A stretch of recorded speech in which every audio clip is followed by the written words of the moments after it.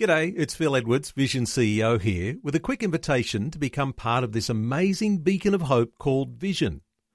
Together we can put our love into action to help people of all kinds build or rebuild their lives on the truth of God.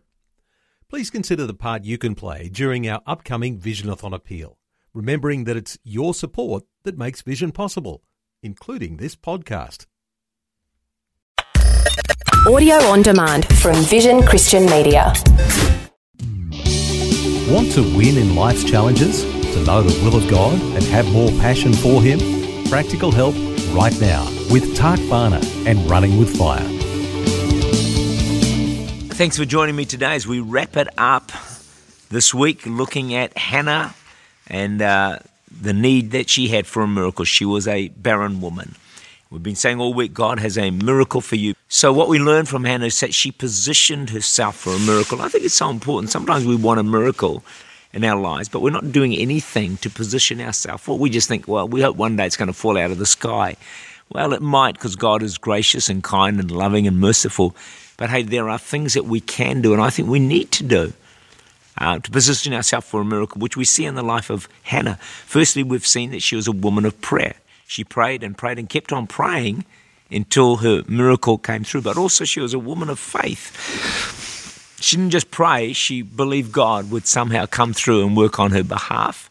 Beyond that, she was a woman of sacrifice and was willing to sacrifice a child. She said, God, if you give me a child, he'll be dedicated to you for all of his life. And so she left her son Samuel at the temple and saw him only once a year, which I think would have required great sacrifice. But she was also a woman of godly character. She learned how to find grace to do what was right through a severe trial. Now, that's no easy task for anyone. She had to make some hard choices, and she was between a rock and a hard place in some ways. And sometimes we have to make hard choices also. And some of the ones she had to make were to keep up her disciplines of prayer and worship, self-control, to forgive, to refuse to let bitterness and resentment get a hold of her heart, because they would have really damaged the potential of a miracle. Proverbs 4:23, guard your heart with all diligence, for out of it are the issues of life. We really have to work hard, very hard, to keep bitterness out of our heart when other people or circumstances are treating us badly, when things go against us. Bitterness is like drinking poison and hoping the other person dies or gets sick. What actually happens, it only makes us sick and we can die spiritually. We will all taste bitterness as we go through life. But like Hannah, we have to refuse to drink it. We probably all know of people who have ended up bitter, disillusioned. Some have walked away from God and from church, vowing never to darken a church door again. And in many cases, some of them never do. If you've ever really known a bitter person, you'll recognize how it spills out in every aspect of their lives. Luke 17 verse 1, things that cause people to sin are bound to come, but woe to that person through whom they come. Another version says offenses must come. The Greek word there for offenses means occasions to stumble. They're going to come. They're going to come your way.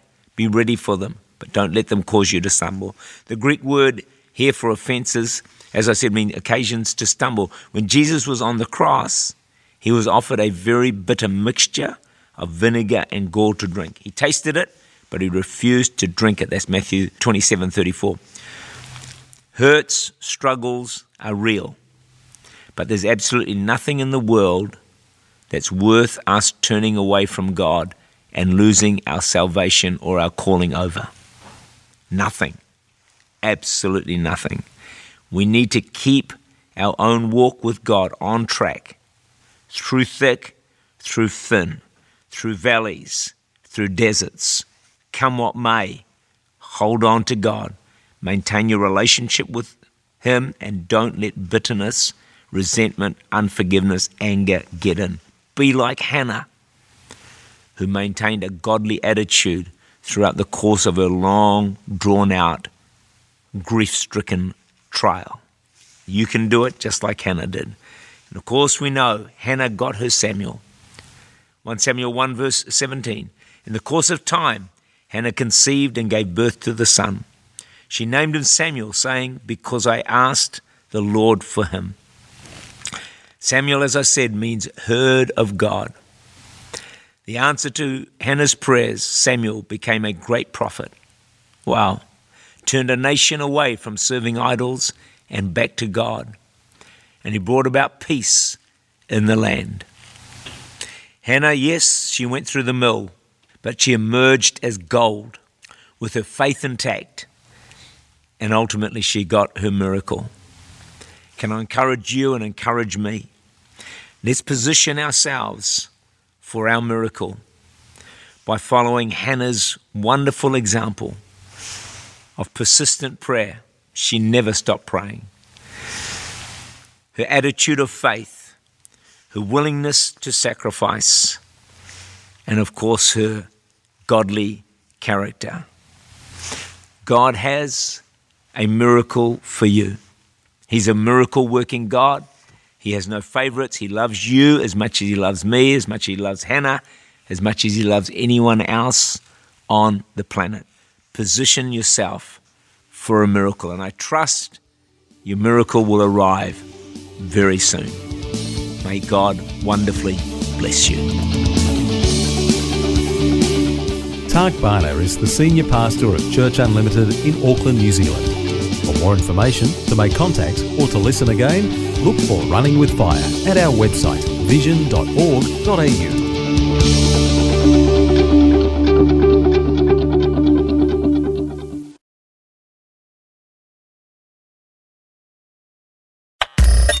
Thanks for taking time to listen to this audio on demand from Vision Christian Media.